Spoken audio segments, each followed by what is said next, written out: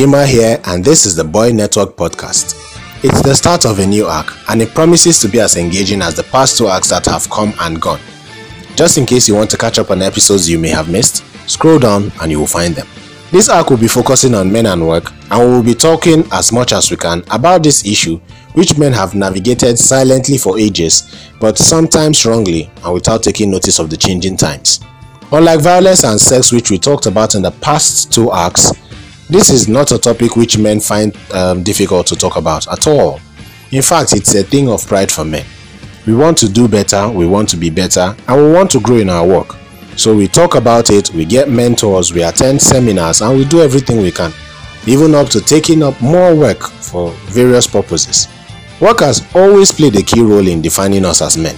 As far back as we can remember, men go out to work for their family's sakes and take their sons with them as they grow older.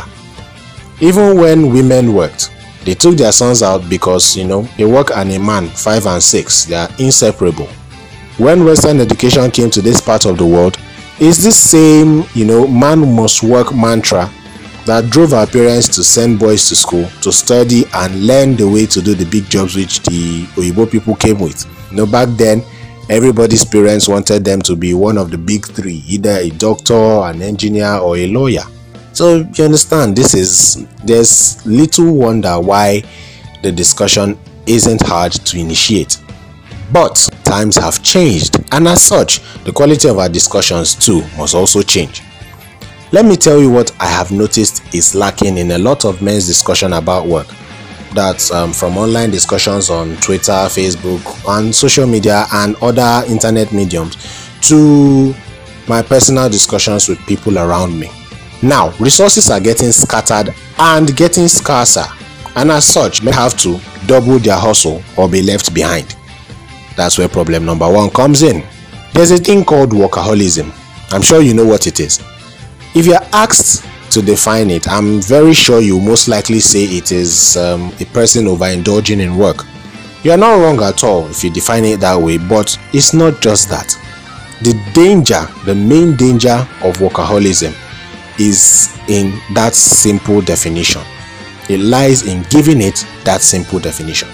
Now, it is perfectly fine and healthy for a man to love his work. In fact, a person, not just a man, who is happy with their work is more likely, or is likelier rather, to be happier and healthier than most other people. But you see, this satisfaction almost tips the edge of balance as a person tends to overindulge in work and every other aspect of his life begins to suffer. Being a workaholic is very unhealthy, and it can poison you and it can distance you from the people you are supposed to be the closest to. I'm sure you must have come across some people who were asked to describe themselves, and the only thing they could mention was work-related stuff. I'm an engineer, I have accomplished this, I've worked in such firm, I have 25 years of experience in one thing or the other.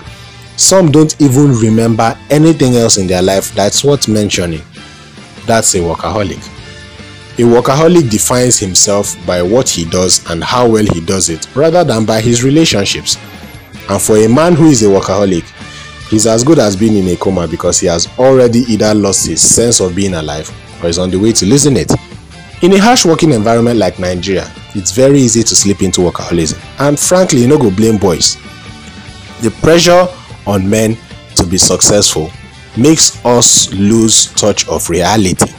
In relationships with other men, they begin to distance themselves and lose touch with their friends, lose contacts. That's where you hear things like I didn't forget you, I'm just too busy, and all of that. In relationships with women, they betray the women by focusing more on work than on a balance in that relationship. And women now, very emotional beings, they begin to think up many scenarios which can cause wahala for the man. If such a man has kids, sometimes they might not even know what the kids are up to because daddy is working. Next thing you know, the man gets abandoned, and when he notices that he has been abandoned, all workaholics eventually do, he starts to wonder where things went wrong and spirals into some kind of depression, even the successful ones. Now tell me, when you gist about work-related stuff among your guys, how many times do you think about this? Or how many even talk about it? You know that your friend who is always busy, you don't reason say if he did this kind of problem, maybe he's doing well, and as a guy man, you're happy for him, you're admiring his hustle and all of that. But do you really check up on him? Do you just see his flashy cars on Instagram, his great tweets, his great happy post on Facebook? Do you see beyond that to know if he actually has a balance? Have you noticed that some of your friends too, who most of the time they're always posting only work related achievements, and you wonder if they have any family? Do you check up on such friends? Now, another thing to consider is how much work is key to a man's psychological well-being. Have you met an unproductive man before? I'm sure you have. I'm sure you also remember what it felt like being around such a person. Some kind yama vibes, Abi. Some kind dull, like the person who just bright, you understand? This thing happens when men are either not gainfully employed or when they are unemployed. We understand unemployment, they no get job, so it can get to them, they can start to feel some type of way. But in truth, an underemployed man is almost the same with an unemployed man. You may say that one has a job or whatever that feeds him, but if the work doesn't allow the man to flex his creativity, his intellect, his physical strength and other capabilities which he possesses to a certain degree, the guy could just dull. Every day will be like any other day, even as he goes to work. It's easier for women to handle these things because they are wired that way. They know how to process a range of emotions. But men have one kind of setting, I don't really know how to put it, but I'm sure you get what I'm trying to say. When a man is at work, he wants to be at work. Now, if that work is blank according to his specs, he goes off tangent and everything go just burst. 2 seconds, everywhere go just scatter. So to curb this, some men try to get involved in other things, to help them balance it out, kinda. But many have not been able to manage it well, and it takes a huge toll on them.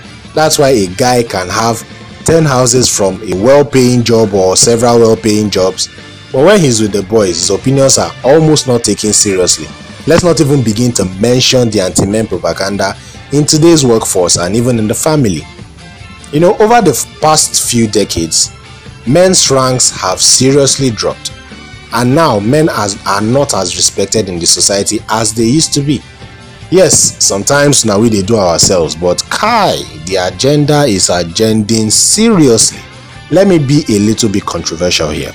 I dare say that the saying, never depend on a man, which both men and women are now proclaiming like preachers all over the world, that was what signified the beginning of the end.